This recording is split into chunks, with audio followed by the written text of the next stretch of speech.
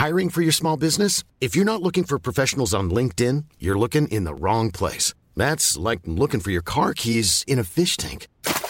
LinkedIn helps you hire professionals you can't find anywhere else, even those who aren't actively searching for a new job but might be open to the perfect role. In a given month, over 70% of LinkedIn users don't even visit other leading job sites. So start looking in the right place. With LinkedIn, you can hire professionals like a professional. Post your free job on linkedin.com/people today. Mom deserves the best, and there's no better place to shop for Mother's Day than Whole Foods Market. They're your destination for unbeatable savings, from premium gifts to show-stopping flowers and irresistible desserts. Start by saving 33% with Prime on all body care and candles. Then get a 15-stem bunch of tulips for just $9.99 each with Prime. Round out Mom's menu with festive rosé, irresistible berry chantilly cake, and more special treats. Come celebrate Mother's Day at Whole Foods Market. Wow. Nice. Yeah. What you're hearing are the sounds of people everywhere putting on Bombas socks, underwear, and T-shirts made from absurdly soft materials that feel like plush clouds. Yeah, that plush. And the best part? For every item you purchase, Bombas donates another to someone facing homelessness. Bombas. Big comfort for everyone. Go to bombas.com/ACAST and use code ACAST for 20% off your first purchase. That's bombas.com/ACAST. Code ACAST. Hello and welcome to the Motormouth podcast with me, Tim Sylvie, and Tomo F1, who's standing in for Harry Benjamin while he's out on commentary duties. This is the place where we meet a figure from the world of motorsport and dive into their lives and careers, often uncovering truths you never knew existed. We've sat down with Formula One drivers, team principals, touring car stars, Le Mans and IndyCar winners, famous broadcasters, content creators and pioneers, all to make sure that you get behind the visor and hear from the world's biggest and most interesting names. If there's anyone with a story to tell, they usually tell it right here. Check us out at motormouth.club, download our app, check out our regular Motormouth kart race where you can race alongside the stars and support our partners at Movember and the Brain Tumor Charity. And don't forget, please subscribe to our show, leave a review, it really makes a difference. Find us on all the major podcast channels. In the meantime, sit back, relax, and enjoy the chat. Hello, Tim Sylvie here. Now, today alongside me, as always, is Tom McCluskey. Tom, how you doing, my friend? I'm good. I'm slowly turning into Harry Benjamin. I'm getting. I feel like I'm taller since I started deputising. You look taller. It's good. It's good. You stand, don't you, while you're doing this? That's a standing desk, right? Sometimes, yeah. I'm sitting right now. It depends how I'm feeling. Sometimes my legs get a bit achy and I get a bit wobbly. So we're sitting down today. Fair enough. Now, today we're going to be joined by someone who's racing IndyCar, Formula 2, and lots of other things. But as you know, Tom, I like to test you on your motorsport knowledge every week. And this week is no exception. And because of the IndyCar connection, we're going to start there. How's your IndyCar knowledge? You know what? It's getting better. I watched quite a bit. I watched the finale at Laguna Seca. I've watched a few races that Tatiana was in as well. That's it. Just give away the guest before I've even started. Just first name, you know. Okay, well, let's test you. I've got 3 questions for you. Okay. Crack on. Let's do it. When was the first IndyCar race held? What year was the first IndyCar race held? And if you can get within a couple of years, I'll give you the point. So I think IndyCar started before F1, I think. So I'm going to say 1945. Absolutely. Miles away. Away. So really? It was actually, unbelievably, 1909.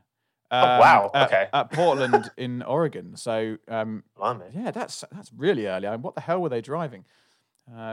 Okay, question 2. Who was the first female driver in an IndyCar race? And I will give you the options. Is it Janet Guthrie, Lynn St. James, or Sarah Fisher? And I would have got this. Now I've heard those options. I would have got this. Yeah. I have no idea. I'm just going to go Fisher. Go on. Why not? No. Oh, you got sound effects. Look at that. It's Janet Guthrie. 0 out of 2. This is not going well. To Janet compile my Guthrie, misery. it was 1977. She qualified and drove in the Indy 500. She also drove in 1977 in the Daytona 500. So she was a busy lady. Right, last one for you. You'll get this. So Come on. you and I recently took part in our karting race. And one of the people on track was Mr. Max Chilton, who's driven obviously in Formula One and IndyCar. Mm-hmm. What was his best finish in the Indy 500?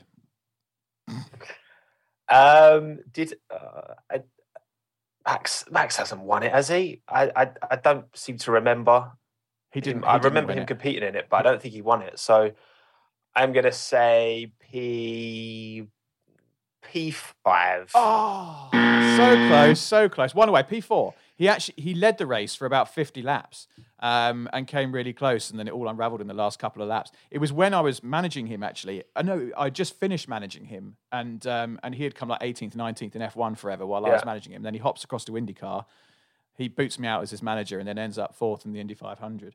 Well, there you go. It says a lot about the quality of his management. Anyway, 0 out of 3, poor effort, terrible. Please improve for next time.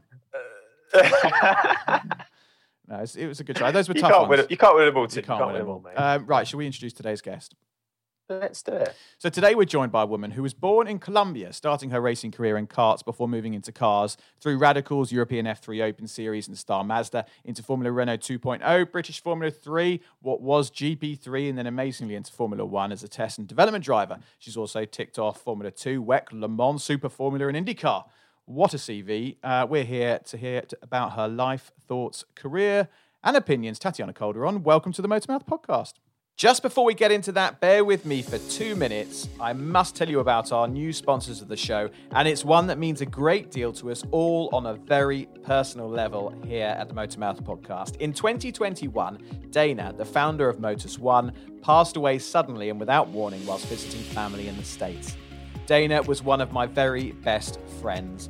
The legacy he left with his family and his business is incredible, and I'm hugely humbled and proud to have his booming business as part of this show. Sponsors are vital for our survival and make sure we continue to bring you interviews with the biggest names in racing. So if you or your company needs event transportation, look no further than the team at Motus One. They have you covered anywhere in the world. From a single chauffeur-driven sedan to a fleet of luxury SUVs, Teslas or motor coaches, find your transportation solution with Motus One. They've got offices worldwide, including the Middle East, Europe and Africa, and will support your transportation needs regardless of location. Motus One is committed to world-class service at the very best rates to ensure your event goes off without a hitch. Contact them at motus1.com. We'll put all their social links in the podcast description. A massive, massive thanks to Dana, his wife Claudia, his kids, the rest of the Motus One team. Thank you for having faith in our show and joining us for season 12. Right, back to it. On with the show. Thanks for that introduction and for having me. I'm super happy to join you guys. And I bet that prize money for Max finishing fourth was pretty good. Yeah, I think I can't remember what it was. It was in the region of, I think it was like $500,000, something like that. Which will do nicely. Yeah, it's a well paid series. That'll pay for your services for what, a couple of days, Tim? At a push. Yeah. Oh, I thought. Brilliant. Well, Tatiana, where are you joining us from today? Because your background's not giving too much away, although it looks very colourful. I like it. Hey, that's like my background on all the interviews. That that thing was like, okay, I'm gonna block it now. It's I'm in Spain. The moment after the race in Monza, so based in Europe for a little while at least. Amazing. Well, we're going to rewind all the way back to the start where it all began. So I guess, first of all, Tatiana, when did racing first come onto your kind of radar? Where did it all begin for you? Actually, it was like my sister. She's 7 years older than me. Now she's like my manager, and we started actually like competing at the same time. But she was the one who took me to a rental go-kart track near our house in Colombia.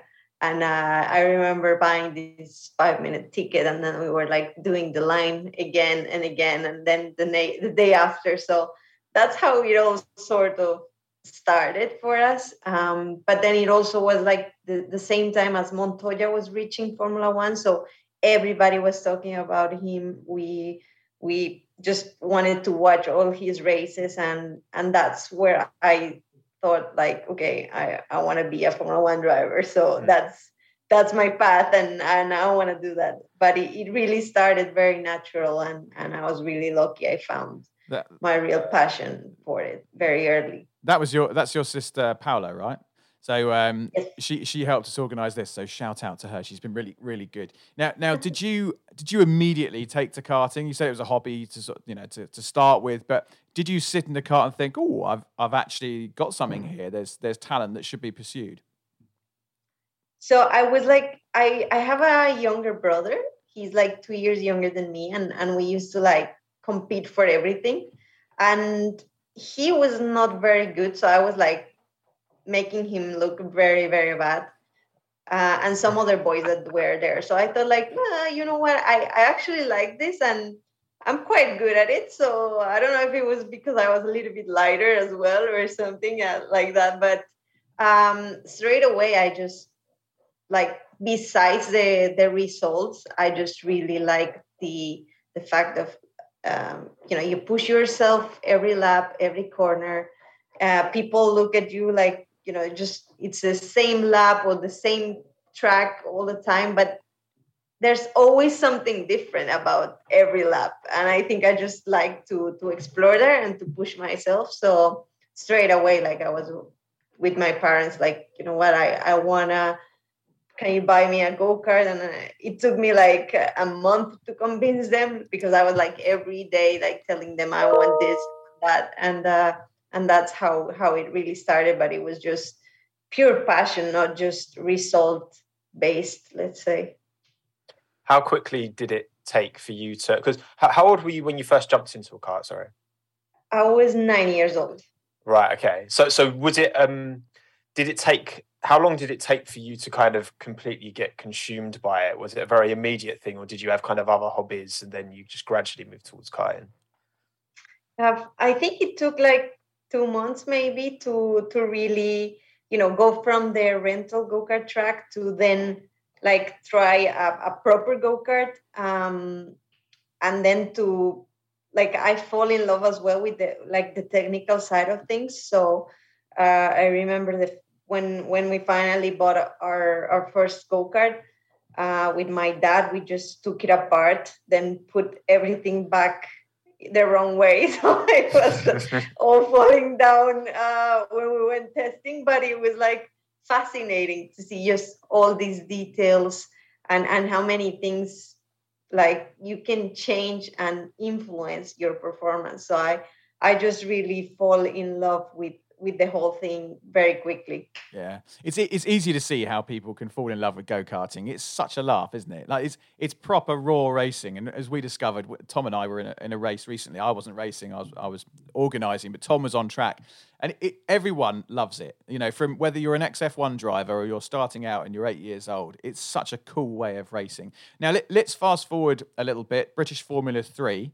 So you've hopped across. You're the first woman to stand on the podium. It's a hugely competitive championship, British F3. There's lots of drivers that have been in Formula One that have started their career there. How do you look back at that time? Are those fond memories for you? Yeah, it was like the toughest times also because, the level was extremely high. I was doing the British and the European, where like you could, like, I think it was Ocon, like Verstappen, Giovinazzi, Russell, Ilott, everyone was competing on that series. So it was really tough. And it was like my first year with a rookie team. So it was really tough. So to like at the end of the year, I got this podium and it was like, okay, I'm on the right track. Everything is all this suffering. The tough times are really worth the wait. And like you said, it was like everybody that was in Formula One had gone through British F3. So it was like, okay, I definitely can do this. I proved to myself like I was in the right track. So it's one of the best moments, definitely, that year in particular, but in of my F3 career. So yeah, it definitely helped me to bring up my A game for the following years. How was that, just on a kind of personal level, moving away from Colombia and coming to Europe? Because we hear that with so many drivers, whether they're, you know, from Asia or Oceania or the Americas. You know, how did you find that transition? Because I know that can be quite difficult for a lot of, especially when you're so young as well, moving so far away from home. Well, it was really tough because also, like, you know, in Colombia, we don't have stations. So the winter, I remember the first winter was horrible. I didn't know how to cook. You know, I mixed all the things on the laundry. So I screw all my my clothing. And then you're there alone with the time differences. I was like talking to my family all the time, but not having someone here was really tough. And then the way Europeans work, I mean, depending on which team I was with, you know, some of them are very, the opposite to Latin American people. You know, we like to smile, to joke, to feel the warmth, and it was tough at times to even bring a smile out of their faces. So yeah, it was really difficult the first few years, I have to say. But then you get used to it. You start to know other people, and then my sister came to live with me, which was a big help. So but yeah, it can be lonely and very tough at times when you move. I can imagine that cultural shift, especially because that's a big change from like Colombia to England when it's pouring with rain in the winter, and you've got miserable mechanics that just don't want to talk to anybody, and you know, some of them are completely socially inept. So I can sympathise with you completely. But you did have some support along the way. Obviously, you had your sister. I also read somewhere that you had some involvement with Susie Wolff. And it's funny, her name crops up a lot when we're talking to female drivers who have had some sort of mentorship or involvement with Susie. At what point did she come into your career, and how did she help? Yeah, I remember meeting Susie after, I think I was racing for Muke in Formula 3, the European one. And I got like called from one of the Mercedes guys that Susie wanted to meet me. And so I went there super shy, not knowing what, you know, I admire what she had done at Williams. And we started talking, and then I sent her an email because it was a very interesting talk. And then she wanted to sort of help me, guide me in a way. And she was my manager for a couple of years. When I did F3 with Carlin and GP3. But then, you know, how tough this world is sometimes. You know, some people were asking extra stuff from her, you know, because she's Toto's wife. So it was a very complicated decision for her to make. And we decided to stop like the management part. As I joined Telmex in Escuderia Telmex from Latin America, from Mexico. But I'm very grateful for all the doors she opened for me. And, you know, we still talk from time to time whenever I need some other side of things, how to look at different opportunities. She's always been there to consult. So that's nice to see women supporting women. Yeah, I was going to say, because obviously throughout your career, and especially kind of in the early days, did you feel that as a female in a very male dominated industry, did you feel that you know there were additional barriers or additional considerations you had to make throughout your career up to that point? And was, like, if so, was Susie able to kind of advise? Because I imagine a lot of the experience of being a female in motorsport, I imagine there's a lot of kind of cross-pollination where you've all gone through quite similar restrictions, because it's kind of, it feels like it's going in the right direction, and it feels like it's changed, but there's still obviously a long way to go, right? Definitely. I think, to be able to talk with somebody that has lived sort of the same issues that you have faced throughout your career and see how she looked at things. Because I was like really, like even on social media, I was like, I really didn't want it to, to sell, if to say it like that. But it's a really fine line, and you have to find that balance. And I think talking to her really helped me to be able to express who I was, to not be afraid of being a female in the sport. It was more that side than the actual performance side of things, because she came from a different like background with DTM. So I was like very, very focused on the single seater side, and I think it was more the other part of racing that I was not considering, and that is extremely important. And it was the how you market yourself, how you talk to teams and stuff like this, and the media side. I was only focusing on the performance, and that can bring you up until one level, but then you need the contacts and you need the sponsorship. And I think she really helped me see that side of things. So there's still a lot of things that I think need to change in the sport to see more females, in particular in single seaters, because I think we have pretty much in GTs and endurance, there's more and more coming. But on the path to Formula One, we still need a few things to change. Yeah, no, for sure. We were talking to Jade Edwards the other day, who races in the British Touring Car Championship, and we were quite shocked at the statistic that she was the first female to race in that championship since 2007, which is kind of worrying statistic. And let's dive a bit deeper into this side of things then while we're on it. We've got, as Tom mentions, we're heading in the right direction. We've got the W Series. We've got the likes of Jamie Chadwick with Williams and yourself in Formula One. There's this new More Than Equal campaign, which Kate Bevan and David Coulthard are involved with. Do you think there's enough being done? Like, do you actively get involved in this side of things and try and have a voice and see what else can be done? I think now we are like seeing that people want to talk about it, and they want to talk and say that they're doing stuff, but not enough has been done in my opinion. Maybe in other series like that are not single seaters. I've like when I was in the FIA Women Motorsport Commission, I really tried to point like certain things, like in the ergonomy side of things, how we sit in the car.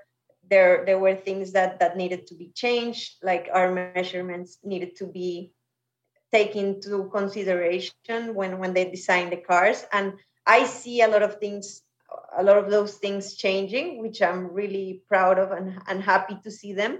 Even, the other day I was talking to Dallara, and they were asking me about the physicality of F2 and how they want to design the new car. And with like a lot of things that I was really happy to see moving forward. But I think that the side that has not changed is like the opportunities that we are giving. So, how tough it is to be in a really good team in Formula 2 or in Formula 3, to have the right tools, the right engineers in that regard, and to be given the equal sort of treatment. I think that's, until we don't change that, we're not going to see like the results that people want to see from women. And then we are being judged wrongly. Yeah. It's not the same opportunity as the boys. So that's what I want to sort of target, and hopefully we can try and start to change things in that aspect as well. Yeah. But that's the missing bit, I believe. Yeah, I mean, it seems to me, and this is oversimplifying it because I know it's a complex thing, but small changes which should be relatively easy to implement, like you say, changing the design of a car, or taking away or putting in rather power steering instead of the F3 and F2. And we've spoken to lots of female drivers, and they're like, if we had power assisted steering in the junior categories, like they do in Formula One, that alone would make quite a big difference to what we can do, because not all females, but generally speaking, there's a physicality there which can cause an issue in the junior categories. So it's a hugely complex thing. But is there anything else? Are there certain things outside of the physical elements that we can be doing in the junior categories in the lead up to Formula One? What's really gonna move the dial on this?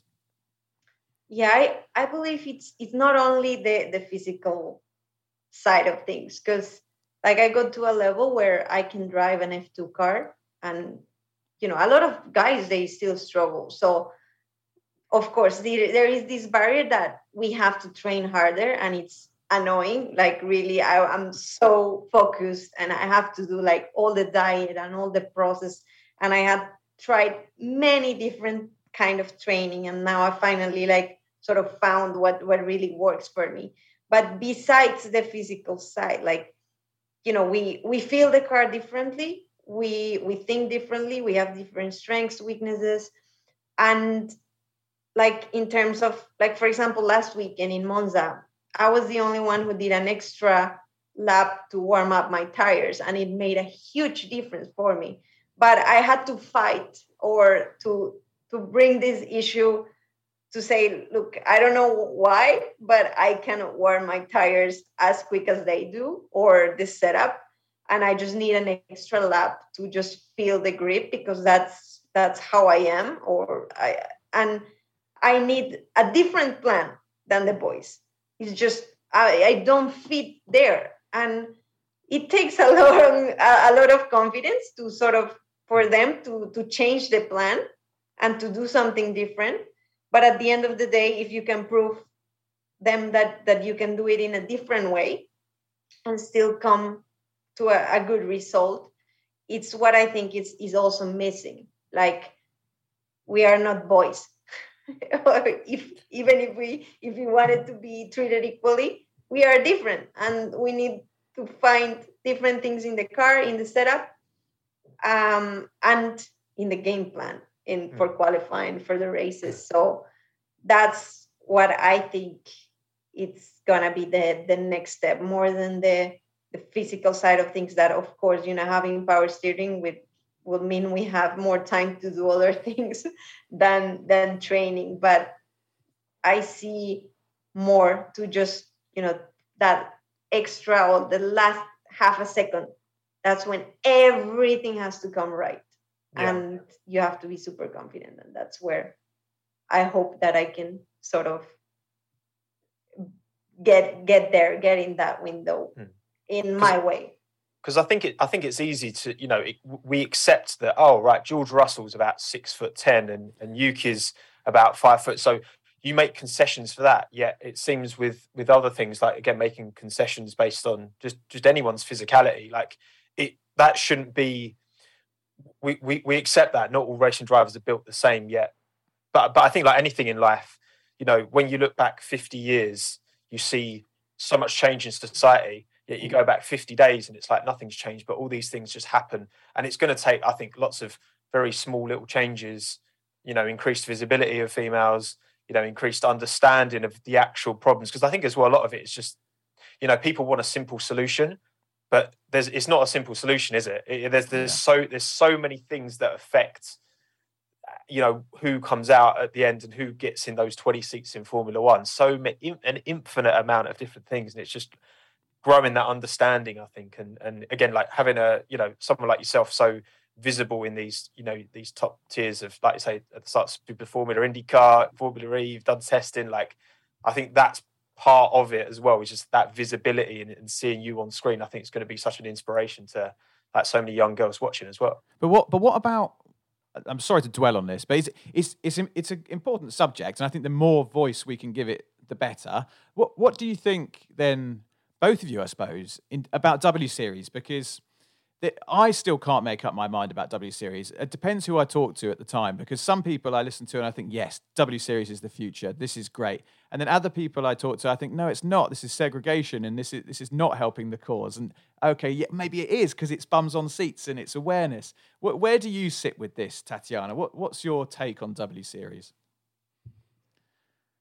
Yeah, I've not been in the inside, obviously, and I think personally, for me, it goes against my DNA because I truly believe we can compete in equal terms. And some of the issues that we have discussed, they don't come up if you're against females, because that's it's common there. So okay, you can be as good as you want against them, but you have to face the world, the real world out there, that it's gonna be tough on you, that it's really hard, and that you have to come with confidence, with the knowledge, with the experience that other series will bring to you. So of course, great. It's visibility for females.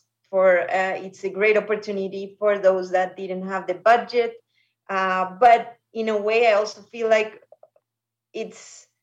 you're making it easier. So you just don't go to the marketing agencies or to find sponsors because you have a seat, and then you can get paid more than if you were there competing in Formula 3 or in Formula 2, and you lay down I don't think you learn as much as if you were in other series. I think to be the best, you have to compete against the best and to push yourself, and you only get to that window when you're really you don't know what to do and how to get better, and you still push yourself to be better. And if we had seen like Jamie competing somewhere else, that she got a good opportunity in a good team in Formula 3, then I would say, okay, it's working. It's not the way I would want things to be done or to be handled, but it got her there, but it didn't. So I'm not fully, I mean, it has it's good things, but also the same issues are still there. So it's a bit not. Yeah, it's not addressing the answers to the difficult questions, basically. So you racing against the boys in F2, you can get out of that car and go, here's the reasons why this isn't functioning quite as it should, because this is geared towards men. Whereas I guess in W Series, you get out the car coming first going, I've learned absolutely nothing about what's going to give me equality against the best in the world and the boys. So it's interesting. Exactly. I just think that, I think we can all agree that, I don't think W Series shouldn't have to exist. But I think you've got this where you've got the whole history of motorsport where it's been so male dominated. I think there's clear value to it. But also I kind of, whenever we have this conversation, I do also feel like I feel really sad that we're having to talk about this because, Tatiana Calderón's on the podcast and you're a racing driver. Like, that's what we should be talking about. Yet this is always a subject that comes up. And it's like, it must be frustrating for you to an extent as well to be continuing to have this conversation. Not that it's not a good conversation to have because there's clearly work to be done, but we should just be talking about your driving. But instead we're having to talk about, what your biology, basically. Absolutely. That's like the way it is, and it's been for long, and that's why I am a racing driver first, a female second, but those issues are there, and maybe we have to talk about them so that they become, or we see more females come into F3 and F2, and it becomes normal, and teams have data and they know what to do and how to seed them and how to treat them or how to make them perform at their best. And sadly it has some, before I would I didn't want it to talk about it.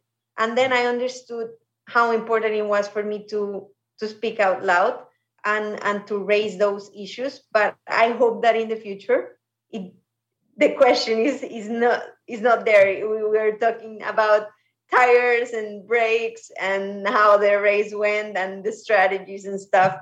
But yeah, absolutely, it's the way we have to deal with it at the moment. A very quick interruption to remind you to check out our sponsors, Motus One, the event transportation company. Motus One is the industry leader in complex transport management, from hospitality, talent, production crews, VIPs, and artist transport. Motus One's team have got you covered.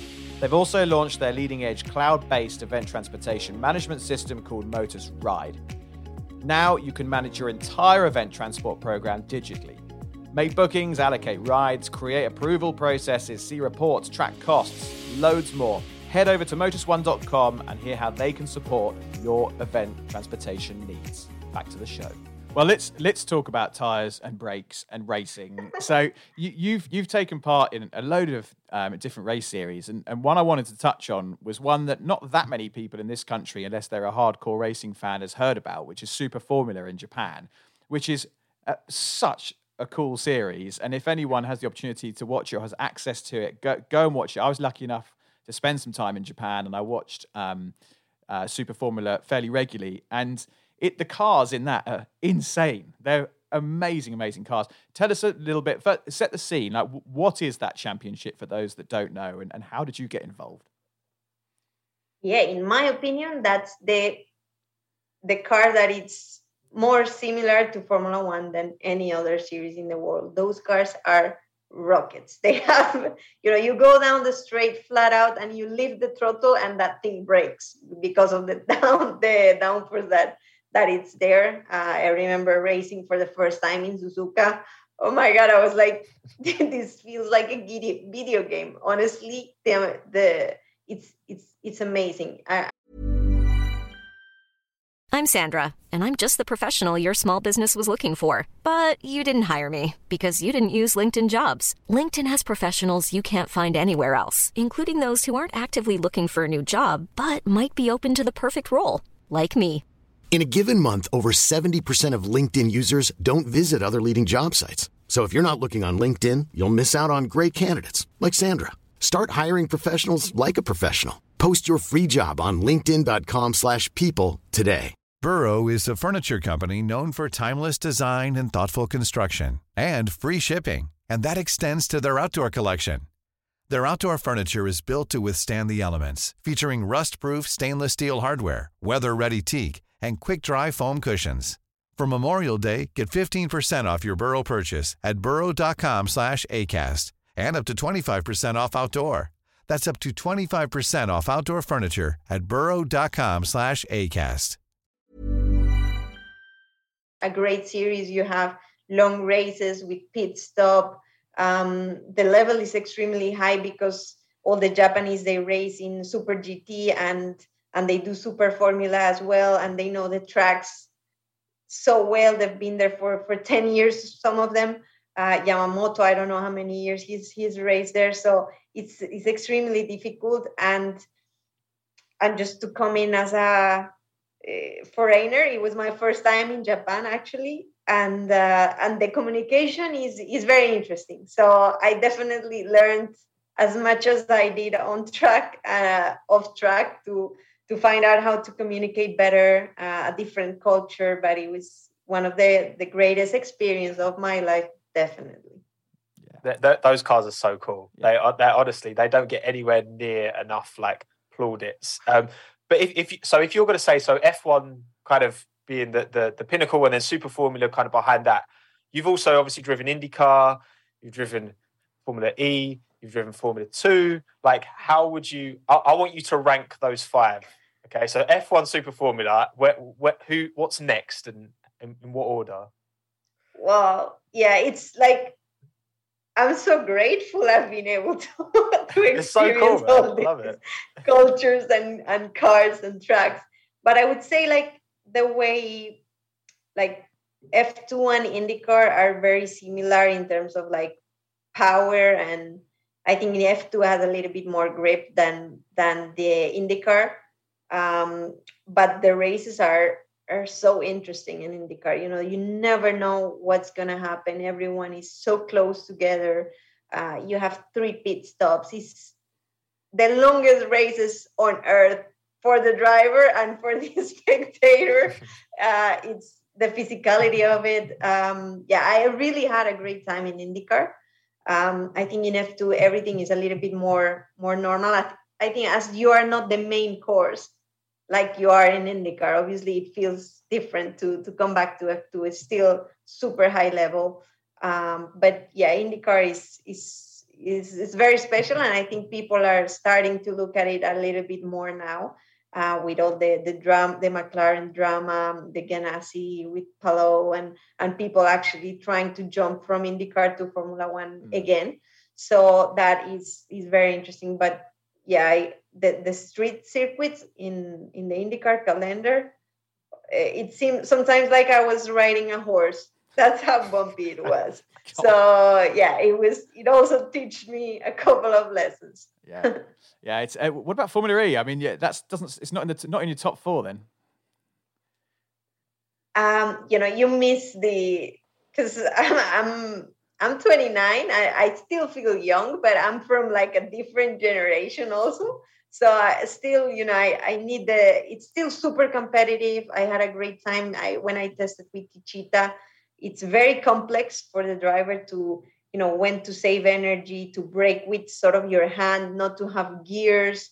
It's very, very different style of driving. So it doesn't really come that natural to you. And I think that's why it's not on my top. But in terms of level, it's super competitive. And at the end, you're there because you want to be competitive, right? So it's a different type. So it will come below F2 and IndyCar. I'm still not sure. I've tried so hard with Formula E, and I work in Formula E, so I should wax lyrical about it. But I don't know what it is. I don't know whether it's the noise or the bouncing around. I don't know. I'm gonna really try with these new Gen 3 cars, which look interesting.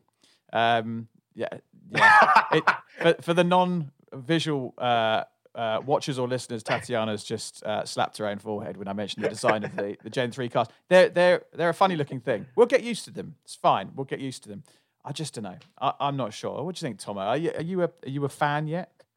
I saw a clip earlier today of one of them going up the Goodwood Hill climb, and when you see it from certain angles, it looks like scaffolding. It looks awful, but from other angles, it actually looks quite elegant. So look, again, I think they're much quicker as well than they used to be.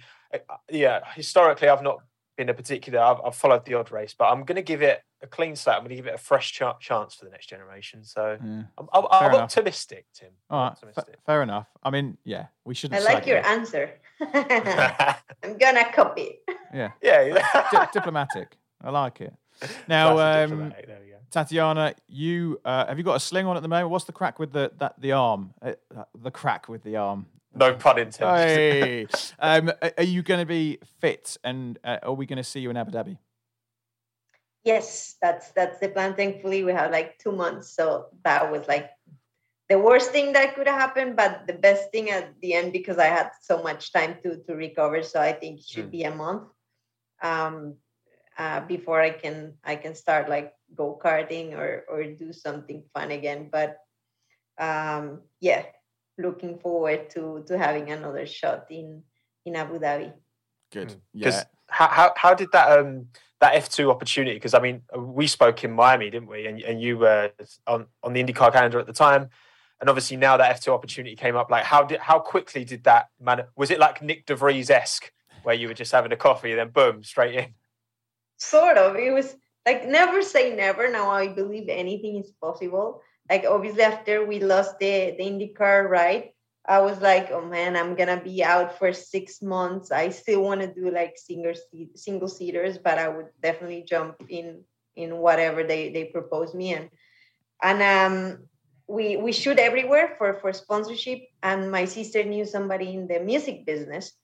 So she said, like, if maybe an artist wants to sponsor us, we have the full car. Initially, it was for IndyCar. We were planning to come back to IndyCar. And then like 3 days later, this big Colombian artist, she's called Carol G. She started following me on Instagram, and I sent her a DM. And that's how it all sort of started. So she has a manager who's her sister. And then they got in contact with my sister. And then this opportunity of F2 came with Telmex.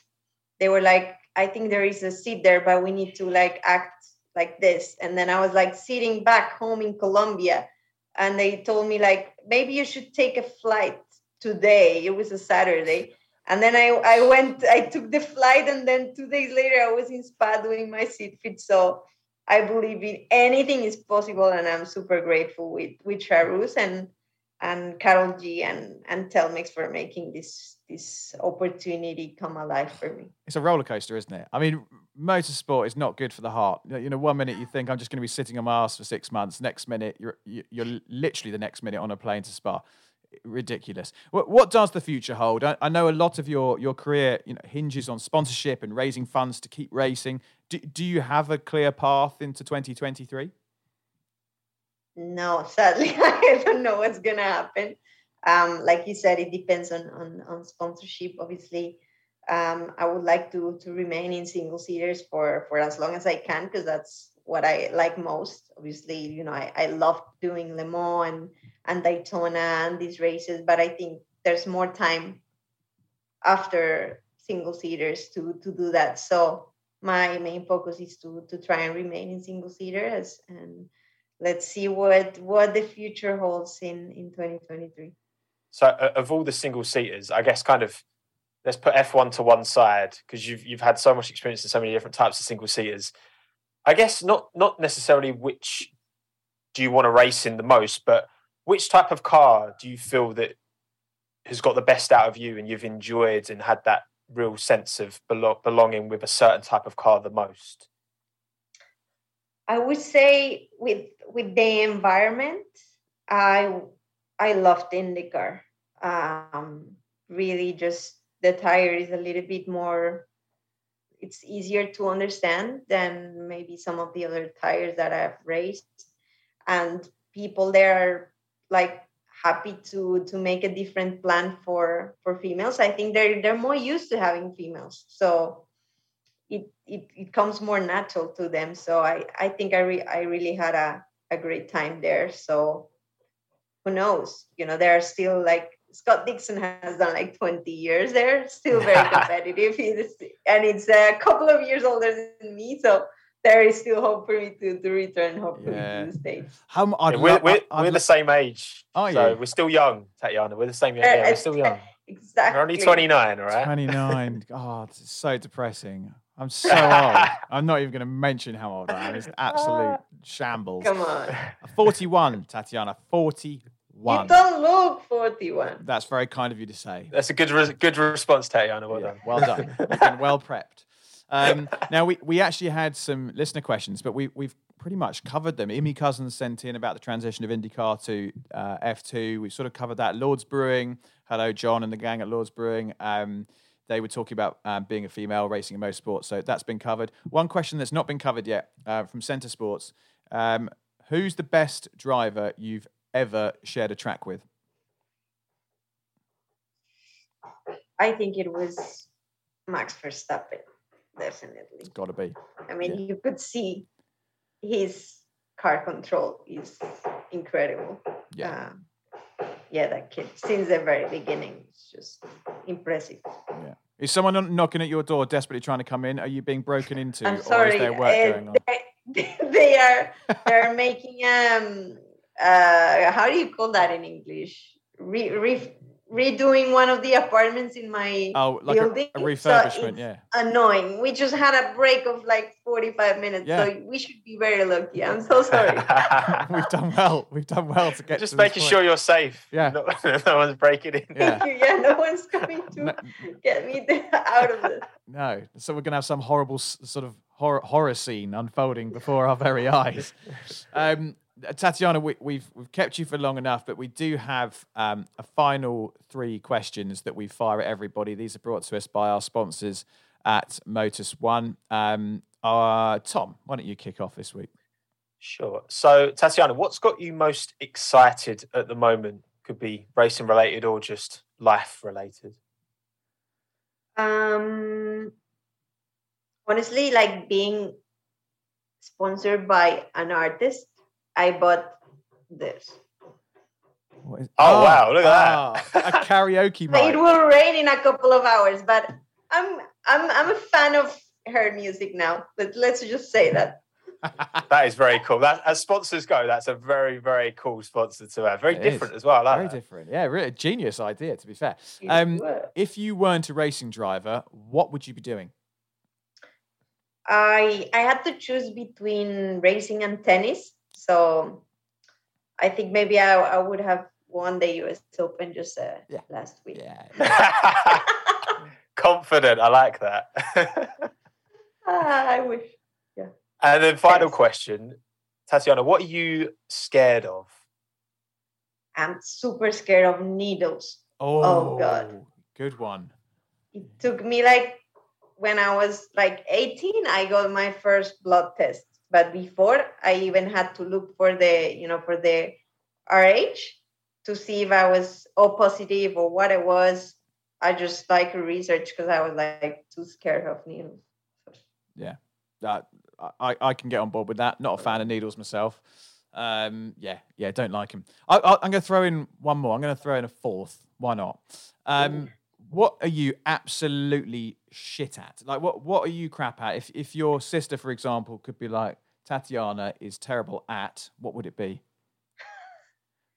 I don't dance very well. I like to sing, but I cannot dance. So I think that's my next step of reggaeton moves, because she's from that reggaeton and urban style or artist. So yeah, I suck at dancing, unfortunately. Yeah, she might pull you out on stage. So you got to learn.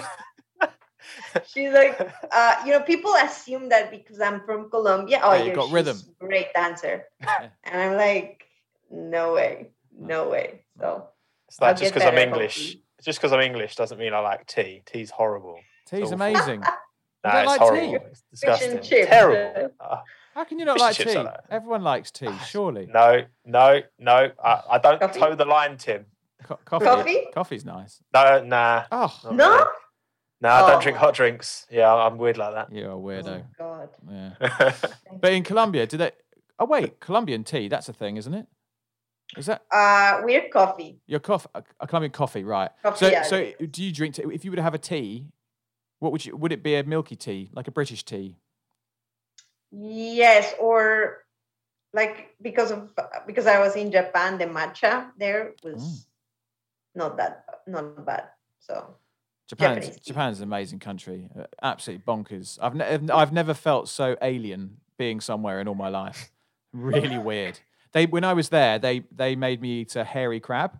It was the worst thing I've ever put in my mouth, and it was like a burger. They brought it out on a platter alive and said pick one, and I pointed at one. And they took it away. 5 minutes later, they brought it back looking exactly the same, and you pick it up. It's covered in coarse black hair.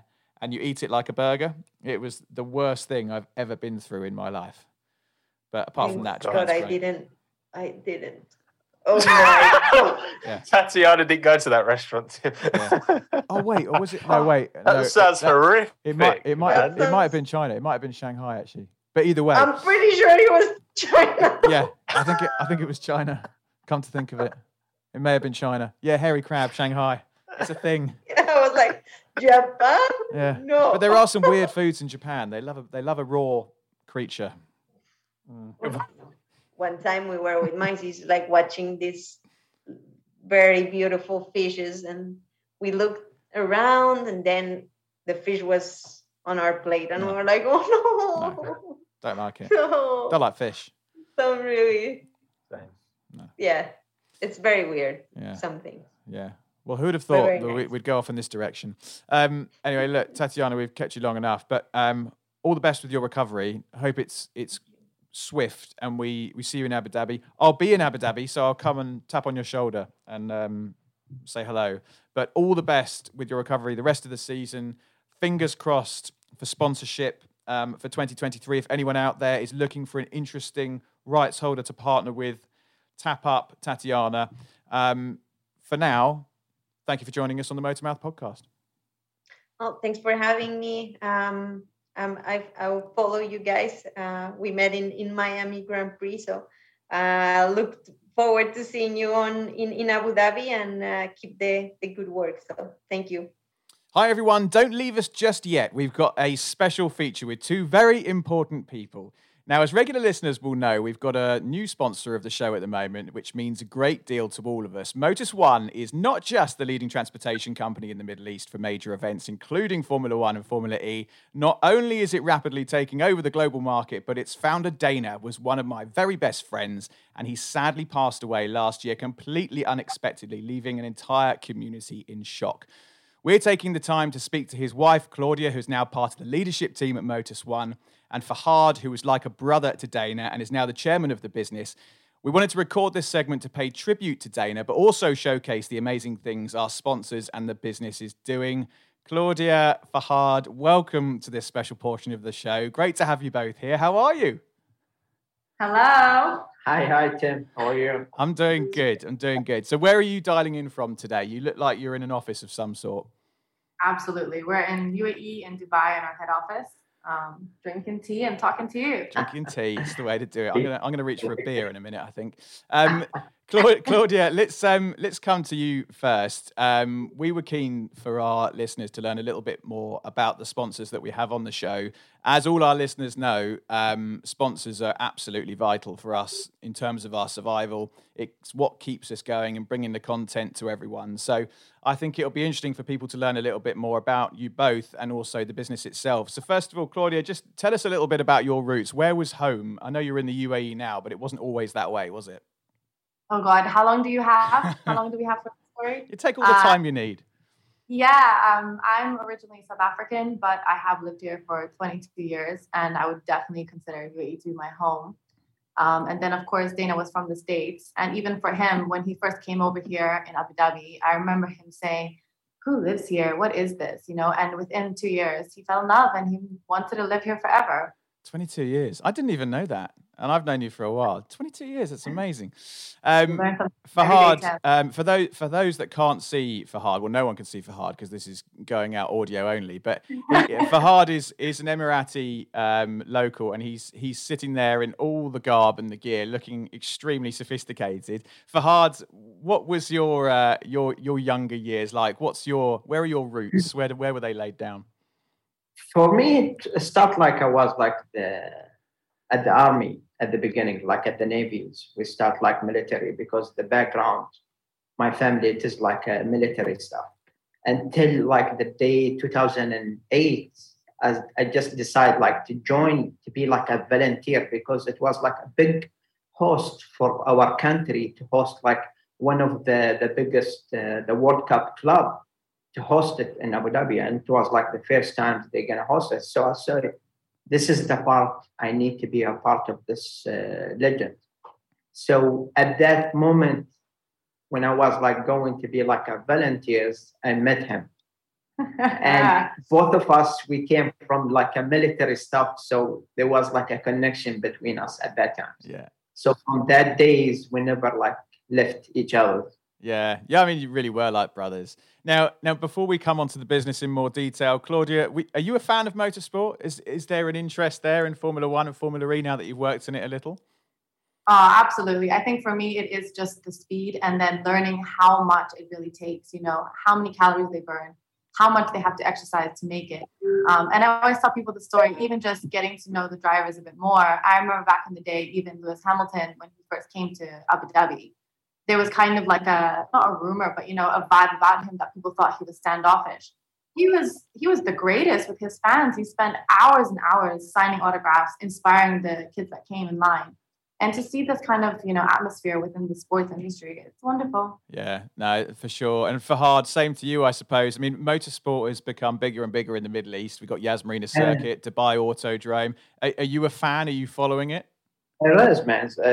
I start like doing like the autocross before, like I know him, like when I was like too young and like crazy a little bit. I was like doing like all the still young and crazy, like all the autocross, and I was like doing like all the speeds, like trying like to beat the guys who's gonna modify like all the cars and like to be like the best, especially like at the back of the days, we didn't have like any track, not like now. It's like more safeties, like the government, they are like funding on you to be like a proper professional racers. It's not like before, but the engines, the motorsport, it is like on the road, on the blood itself. Yeah, no, it's great to see it getting so big out there, and having experienced Yas Marina Circuit for myself, it's a fantastic venue, isn't it? And I'd encourage anyone to go out there and check it out. Now, Claudia, let's take it right back to the start of the business. I don't know whether it's better coming from you or Fahad, this one, but where did the idea for Motus One first come about? How was it born? And this one's I'm gonna start like because it came like when I like met him at the first times 2008. We start to be like working together on these events until the day that we left the event and we start working with Dubai Parks. From Dubai Parks, like we was like having the plans, okay, what we need, because now we almost knows like the clients, we knows like the people, and they always coming to us to help them on the plan because we was like an employee and like semi-government Dubai Parks. Then 2017, when it clicked, I told him, you know what, this is the time for us and we should take that step. So immediately we took that step. He put like everything, the case study, all the financials, and suddenly we had the friends to call, and it was like the first event that we run it. It was WWE. From the States, we run it in Saudi. That's the first big event. Then from there, immediately we start like growing up, me and him. At that time. And sorry, Tim, I just want to add on this too. It's amazing to see because Fahad and Dana, they are really yin and yang. You need both of them, to form this. And the beauty of it is that they both came from the heart. They were watching what was happening in the industry. There's a lot of great companies out there, but no one was running it with that environment, that family heart style, and it was the two of them that made this out of nothing. Yeah.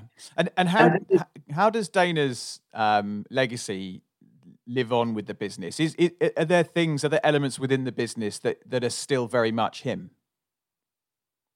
This is where we say this, like today's, when we deliver, we have to deliver it like on the good ways, because the both of us, when we came like from the militarist backgrounds, we need to make sure it's like everything's smooth and to let the client at the end is like happy. It's like today's how you win the clients and how to make the succeed on the event itself. Because today, any succeed that the client will have it will be like matching for all. It's not just like the company or Motus One itself that did. No, today, if you run like any succeed, it will be for all. That's his legacy. And that's why we try like always to keep it the same levels. Because when we promise the client, we should deliver. Yeah. This is what he says. We have to deliver as we promised the clients. And I think the other part too is just the sense of humor. Fahad and Dana, when they're together, it's a good time, man. And if you look all over the office, like even these posters behind us is from him. We always keep that sense of camaraderie. You gotta work hard, but you also have to have fun while you're doing it. Now, tell us about the up-to-date Motus One. Where are you operating? What's your purpose? I know that you try and go above and beyond the just the delivering of the projects. I think I saw on social media you were in India recently and doing some talks, and you've won awards. Education around transportation is important. What's the current purpose of the business? What do you see is your thing at the moment? I will start just a quick, then she's going to lead on that one. Go ahead, sir. So he says, like, when we start like the company, he says, if we're going to open the company, we need to make sure it's going to be like the number one.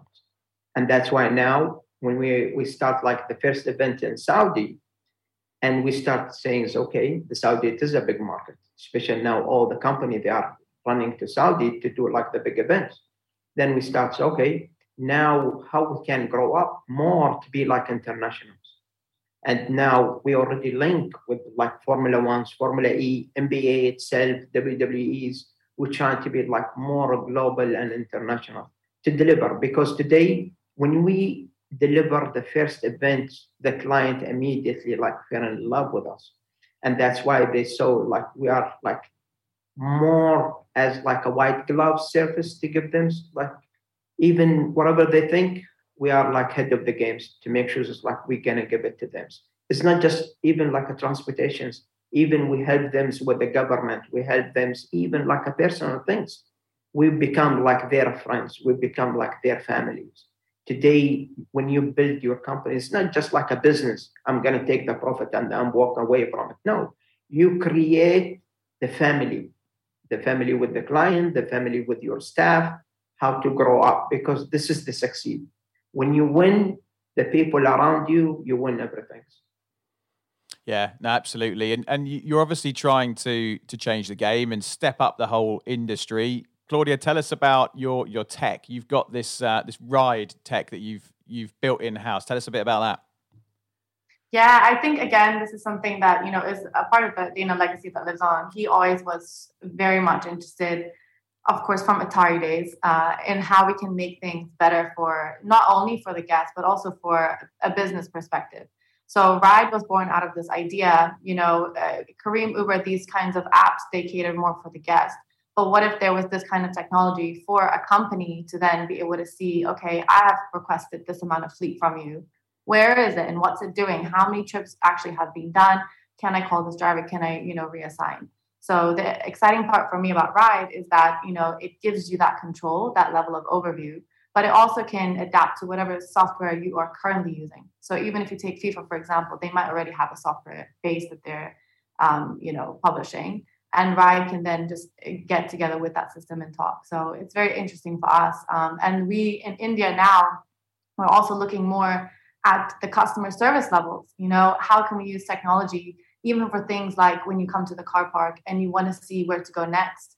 Is there a way that instead of scanning a QR code and it's a 2D something that pops up, could it be 3D or 4D? So this is the next level that we're trying to explore.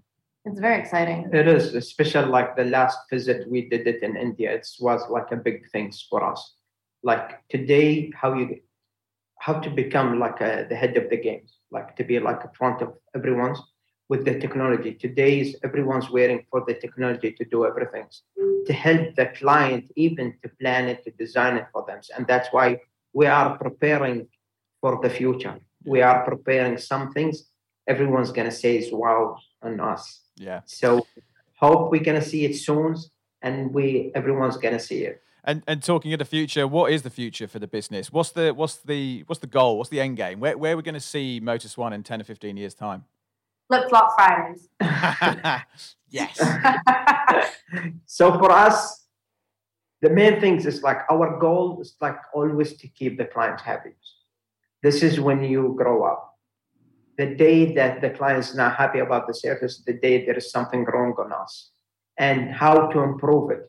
Because today is not just like us, like on the management itself. We have to be on the ground to see it's like what is the requirement, what is the improve that the client need or the people need to improve it. Otherwise, if you sit on the office and plan it as like the executive teams, then you find like your employee are working on the ground. There is something missing. You always want to be on the ground to see it's like how to improve it, how to make the service much easier, smooth service for the clients. Everyone's happier. To keep that goal, the client is the goal.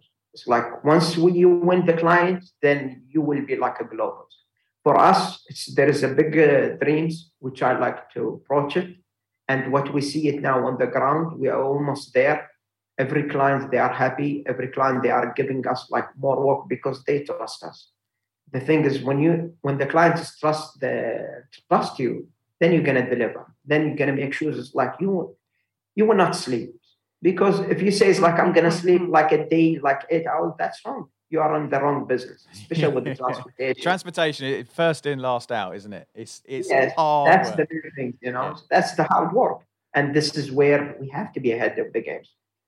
it's not just like a transportation. We try like to go a different route also to make like the requirement, because we see when you work with a client, you see there is many things the client needed, and that's why you think, okay, let's open another business to let the client to come in a one-stop shop. Yeah.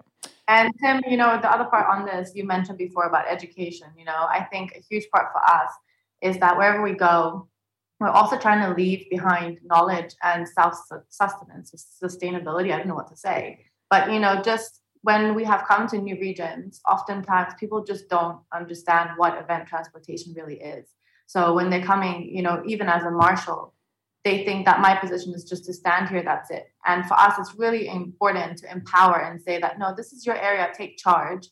And for them to understand that there are systems that you can grow from a marshal, to a supervisor, all the way to management. And what you do is important, it matters. People often think that events are just events, but they're the things that bring people together. They are huge moments in our history, and I want the people that work with us to understand that we're here to make that difference, you know? And the main things is like today, we are not like the other company. Today, we are a family company.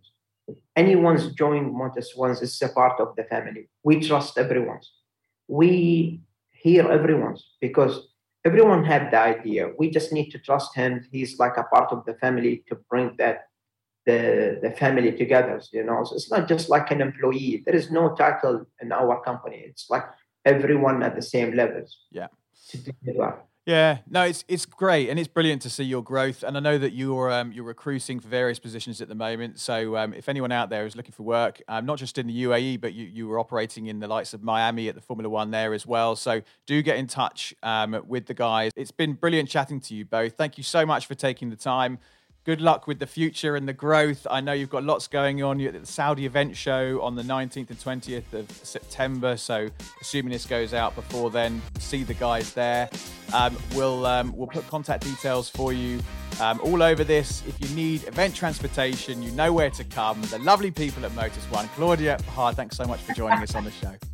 Thanks, Tim. Thank you. Thank you so much for the time. Thank you so much for listening to the Motormouth podcast. Do make sure you give us a follow on our socials, Twitter @Motormouth_, Instagram @Motormouth_official, and Facebook, just search Motormouth. You can also download the Motormouth app where you can get exclusive video content from MMTV, create your own social profile to interact with other fans, and check up on all the latest happenings with whatever motorsport takes your fancy. We're also proud to be supporting the Brain Tumour charity too, so make sure you check the links in the podcast description to find out how you can help cure brain tumours quicker. Don't forget to like, subscribe and review, and until next time, you've been listening to the Motormouth podcast.